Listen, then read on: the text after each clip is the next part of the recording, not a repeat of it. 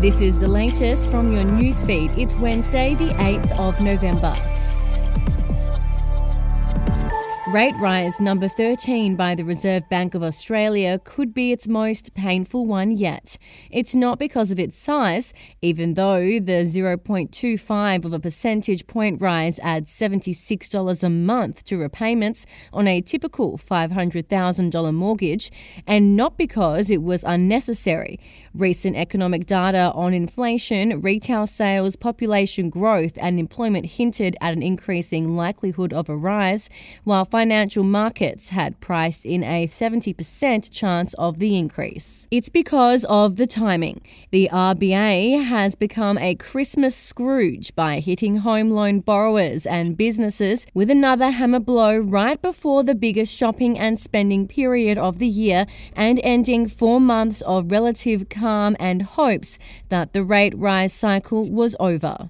A Sydney family now needs an annual income of more than $250,000 to buy the average home.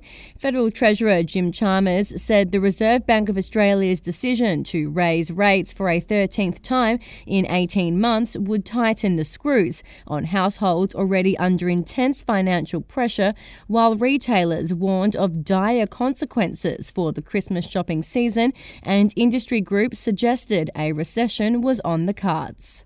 Signs spooking major road upgrades across Victoria are disappearing amid tensions over the federal government's infrastructure review.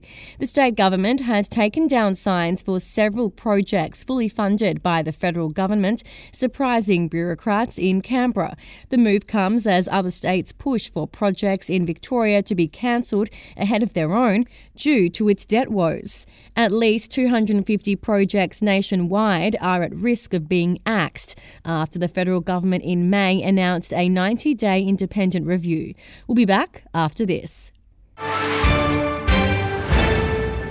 News doesn't have to be boring. The Brits have given Prince Harry a new nickname after yet another tell-all interview. Oh God, is it the Ginger Whinger? Let the team at news.com.au get you up to speed each day with their podcast, From the Newsroom. A couple were busted joining the Mile High Club. Well, I guess they can't fly Virgin anymore. Politics, sport, red carpets, royals. Get all the goss in just a few minutes. Follow From the Newsroom wherever you get your podcast from. Queensland Acting Premier Stephen Miles has travelled to Bundaberg as part of a regional blitz in the absence of Premier Anastasia Palaszczuk, as the LNP leadership fanned out to some of the state's most marginal seats, with Ms Palaszczuk leading a delegation of more than 100 people to China in what has been touted as the largest trade mission in the state's history. Mr Miles travelled to the regional Queensland city to meet emergency services crew who have been battling bushfires. The timing of the Premier's 5-day mission, coming after she jetted to Europe for a 2-week holiday in September, means her deputy, Mr Miles, is now in the role for a second stint in just 2 months. And in South Australia, Premier Peter Malinauskas has called out the Australian Education Union, saying it cares more about money over the well-being of Year 12 students entering exam season. The state government has offered teachers a compounding 4% increase over the first year, but this doesn't satisfy the teachers' union, who will take strike action on Thursday during exams. Mr Malinauskas spoke frankly, revealing his opinions about the issue during his radio appearance on Tuesday morning, telling 5AA, whenever someone says it's not about the money, it's always about the money. We'll be back with another update to your newsfeed tomorrow.